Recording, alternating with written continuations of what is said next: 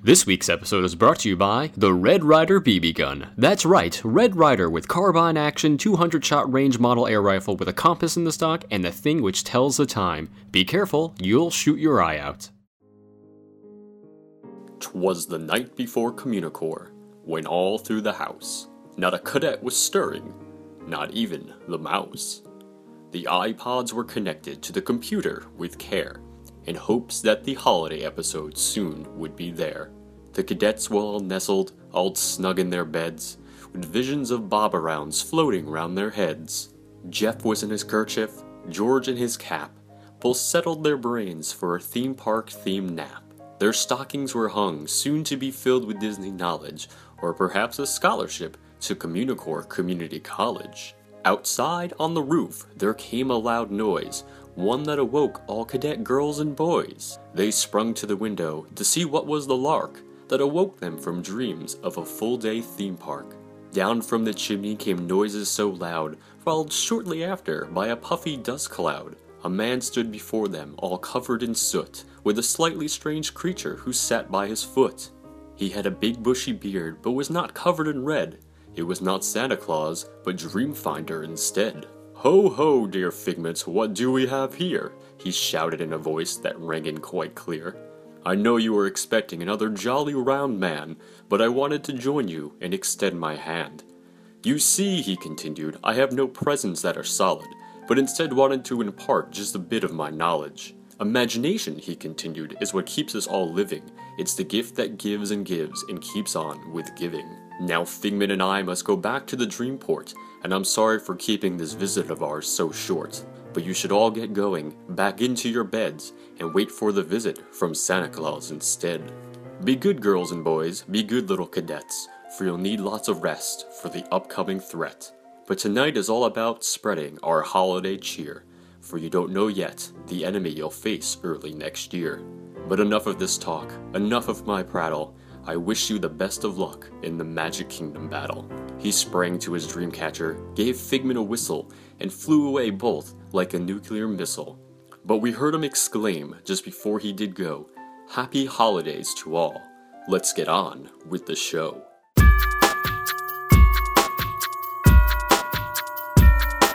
Communicore Weekly, come and get geeky. Bob around boats and five-legged ghosts. Communicore Weekly, stockings filled with freaky. Waited all week and even Santa knows.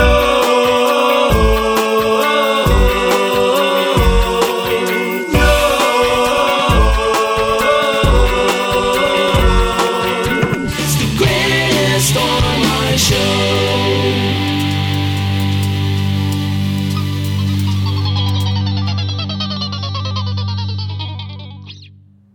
Hello and welcome to Communicore Weekly, the greatest online show, home of the world's first pair of independently born identical elves. I'm George. And I'm Jeff, and welcome to our second annual holiday episode.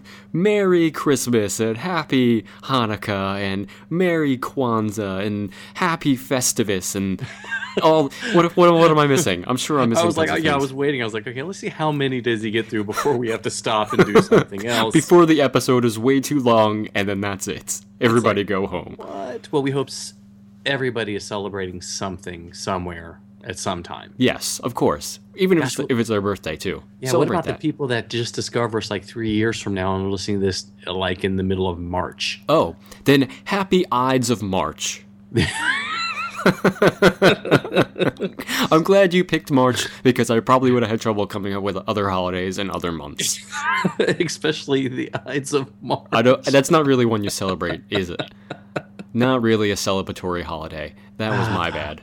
Oh, well. They could on Spaceship Earth, maybe. That's true. They could. All right. Well, I guess we should start celebrating the holidays and jump into our history segment. It's time for Disney History.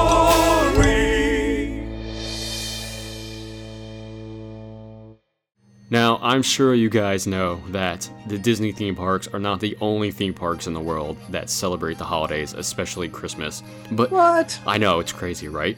But there is one, actually there's many that are located or centralized around just Christmas itself. And right now we're going to talk about the one called Santa Claus Land. And that's actually located conveniently in Santa Claus, Indiana. Go figure. But yeah. It's often attributed as being the first theme park in the entire world, even before Disneyland.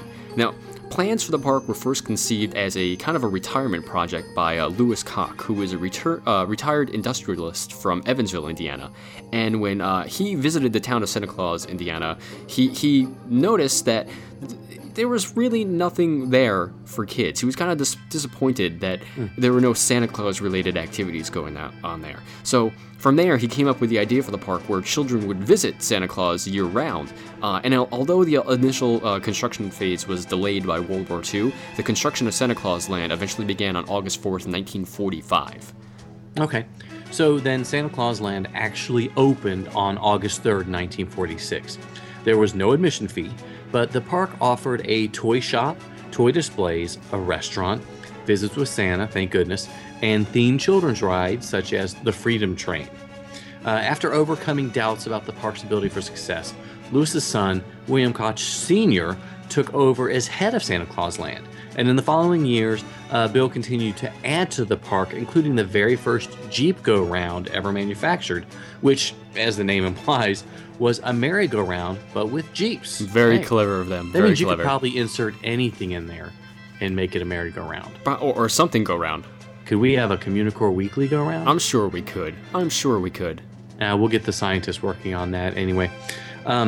So he also created a new restaurant and a deer farm, which was eventually home to 14 European white fallow deer. Wow. Now, beginning in 1955, Santa Claus Land started to charge admission for the first time. Now, adults were actually charged the vastly large fee of 50 cents, but kids, they were still able to get in for free. Now, despite the new cost of admission, attendance did continue to grow through the park. There was a Pleasureland ride section, which still exists today as Rudolph's Reindeer Ranch, and that debuted in 1955. And then in the early 1970s, there were additional children's rides, including Dasher's Seahorses, doesn't make any sense. Comet's Rockets makes much more sense. Yeah. Blitzen's Airplanes and Prancer's Merry-Go-Round. There we go. The Merry-Go-Round again. There we go. There you go. See, they were all added to that section. But from 1959 to 1961, the first live entertainment, the Willie Bartley Water Ski Thrill Show, was performed on Lake Rudolph each summer. Because during the winter, it was the Willie Bartley Ice Ski Thrill Show. Yes. See how easy they can change that out? Wow. And then depending on how hot it was that day, I mean, it can go either way. It could go, yeah, exactly. So, okay. Well, in 1976, Santa Claus Land shifted its focus along with its entrance, which was moved from State Road 162 to its present location on State Road 245. Wow, that's really creative.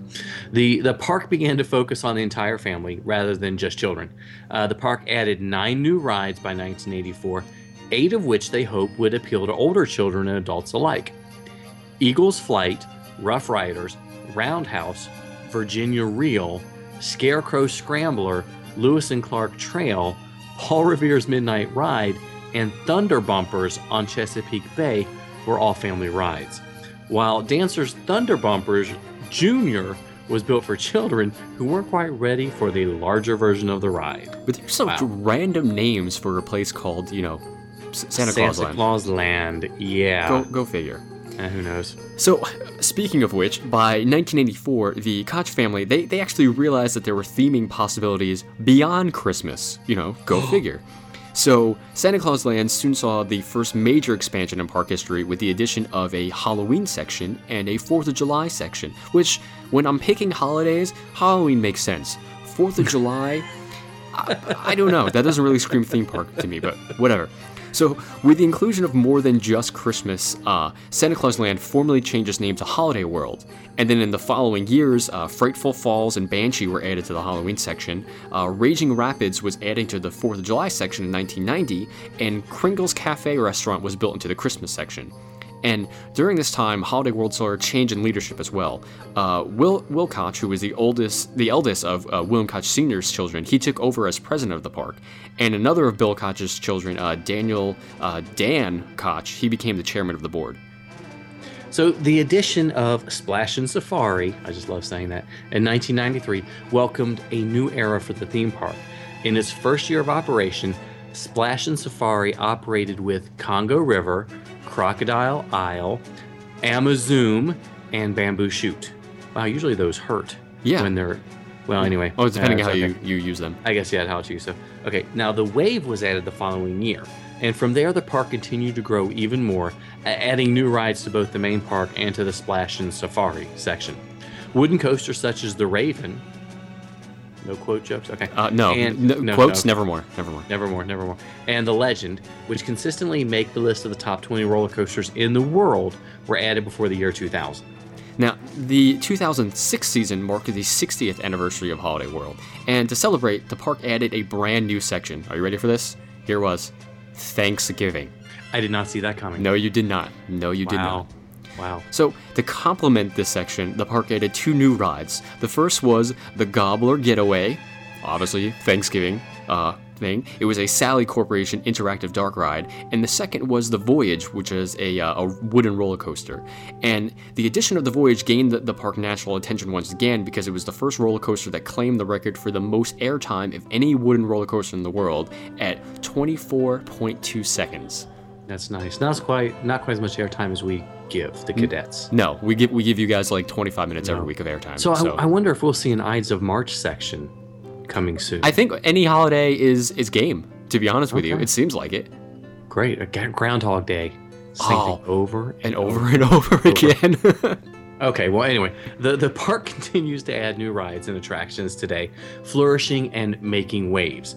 They just announced an expansion for 2014, totaling 8 million. Visitors still flock there, and it's extremely popular. And I think this might be a pretty cool research trip to make. I think we should go check it out at some point in time. I mean, Martina's got family in Indiana, so that's a good reason enough for me to go check it out. Okay, because you can dump her off there and we can go to the park. Yeah, of course. And we're going to hang out at the 4th of July section. Oh, sure. Yeah, there'll be plenty to do there, I think. So, and we can yell Ides of March around until they create the section. I'm going to write a strongly worded letter suggesting that they add an Ides of March section to the park. With free knives at the door. He's a nerd, he's a geek, but we all like to hear him speak. So listen up to the words from his speech. It's George's Book of the Week. Disney's Christmas with All the Trimmings, Original Stories and Crafts from Mickey Mouse and Friends by Catherine Applegate, illustrated by Phil Wilson, released in 1994. So I was racking my brain to find a Christmas-related title because last year I did the Art of Disney Scrooge, and, well, we'll just move on. I was trying to find one when my wife... For the record, he actually meant Disney's Christmas Carol, not Disney's Scrooge. Oh, that's right. I always get confused because Scrooge was the great Bill Murray movie. Yes, which is fantastic. And it's actually really good. A Christmas Carol was not so great. No, it was that weird mocap thing. But that's okay. See, obviously it did make that big... Though I do like mocap's second album. It's really weird. No? Okay, that's okay. We'll go with it. So...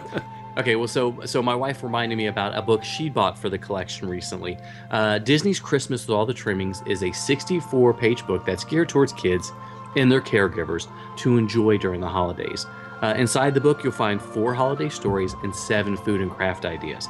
And the crafts, as can be expected, go hand in hand with the story that they represent. Okay, so the first story is called The Perfect Tree. We join Mickey, his 2 nephews, Morty and Ferdy, Goofy, Donald, and his 3 nephews, Huey, Louie, and Dewey. And Goofy doesn't have a nephew. He does have a son, but that's okay. They go off into the woods in search of the perfect tree, and hijinks do ensue that include being chased by bears, which is the perfect holiday tale, obviously. Okay, so the 2 crafts in the story are Mickey's macaroni snowflakes and Donald's dough ornaments. And each craft lists the ingredients and the needs, as well as all the steps. The instructions even tell us when a parent needs to help, so this is something even I could do if I get my dad to come over. So, all right. So the next story is Pluto's Pup, and basically Pluto causes trouble in the kitchen and is sent outside, and he finds a puppy in his doghouse. And of course he spends the rest of the story trying to get food for his little friend, even though it looks like he's trying to get into trouble.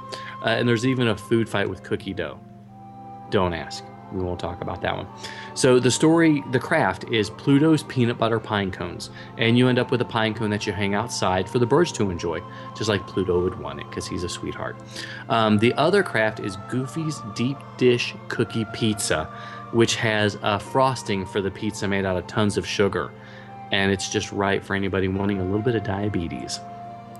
So the third story is Mickey's Dream. It's a tale about Mickey having to step in and help Santa by delivering presents. In line with the presents theme, we learn how to make Morty and Ferdy's magic snowfall gift wrap in Huey, Dewey, and Louie's reusable sponge paint gift bags. All about giving. Those were long titles. Okay, so the last story is Christmas Morning Miracle. And sadly, throughout the entire series of stories, we learn that Minnie is visiting her Aunt Minerva across Mousehead Lake, which is where Mickey lives, and the snow has kept Minnie from visiting Mickey and friends on Christmas. Leave it up to the Junior Woodchucks to find a way, and it's quite interesting. So the very final craft is Minnie's foil icicle twirls, and you'll need to read the story to see how it connects. Overall, it's a cute collection of stories and crafts that will provide, some family fun time during the holidays. And, I needed a Christmas book, so I grabbed one. And this one is called Disney's Christmas with All the Trimmings, Original Stories and Crafts from Mickey Mouse and Friends. If it's a legend that you seek, come on and take a peek at the window of the week.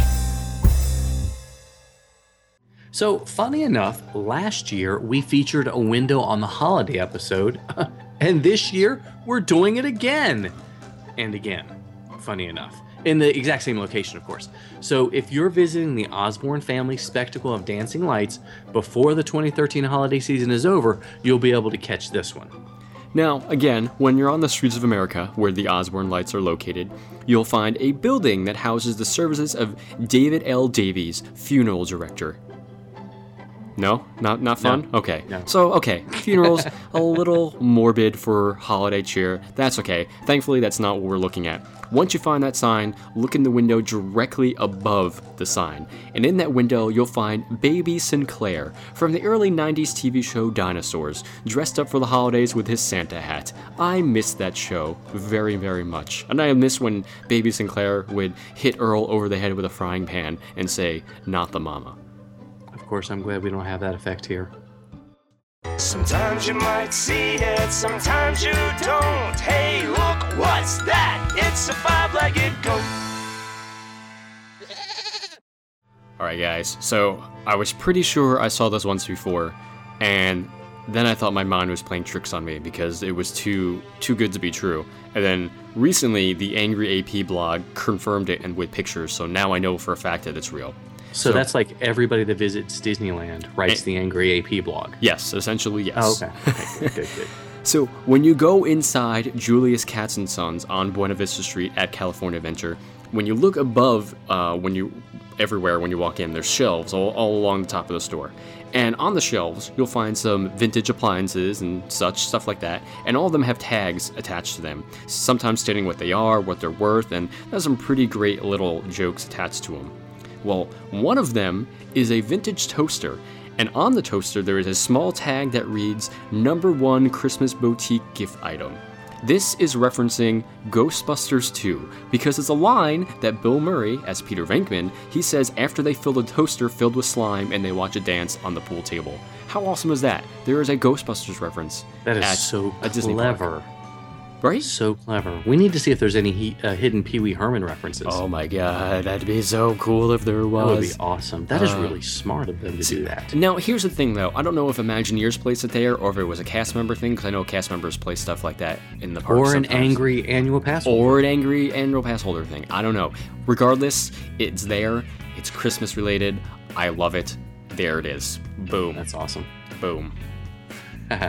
Well, thank you guys so much for watching and listening to our latest and greatest holiday episode. Yes, they only come but once a year, and we usually scramble to put them together when we realize the holidays are coming. We're not supposed to tell them that. We usually work hard all year long, like Santa Claus, to make sure it's perfect for you. Anyway, leave us a comment and rate us on iTunes. Let us know what you think of this year's holiday episode. Yep, and feel free to email us at any time with anything at communicoreweekly@gmail.com. You can like us on the Facebook at facebook.com/CommunicoreWeekly. We've been getting a lot of weird stuff on there lately. You should like us and check it out. That's okay. It's awesome. We love it. We love it. So you can always feel free to follow us on Twitter and Instagram. I am at Imaginerding, and he's at Jeff Heimbuck. And be sure to call us on the Communicore Weekly Hotline at 424-785-4628. Leave us a voicemail. We'd love to hear from you. And for Jeff Heimbuck, I'm George Taylor. And for George Taylor, I'm Jeff Heimbuck. Thanks so much for listening. We hope you enjoy your holiday season, whether it's Christmas or Hanukkah or Kwanzaa or Festivus or Ides of March or whatever it is else that you want to celebrate. Have a great time, and we'll see you next time on Communicore Weekly, the greatest online show.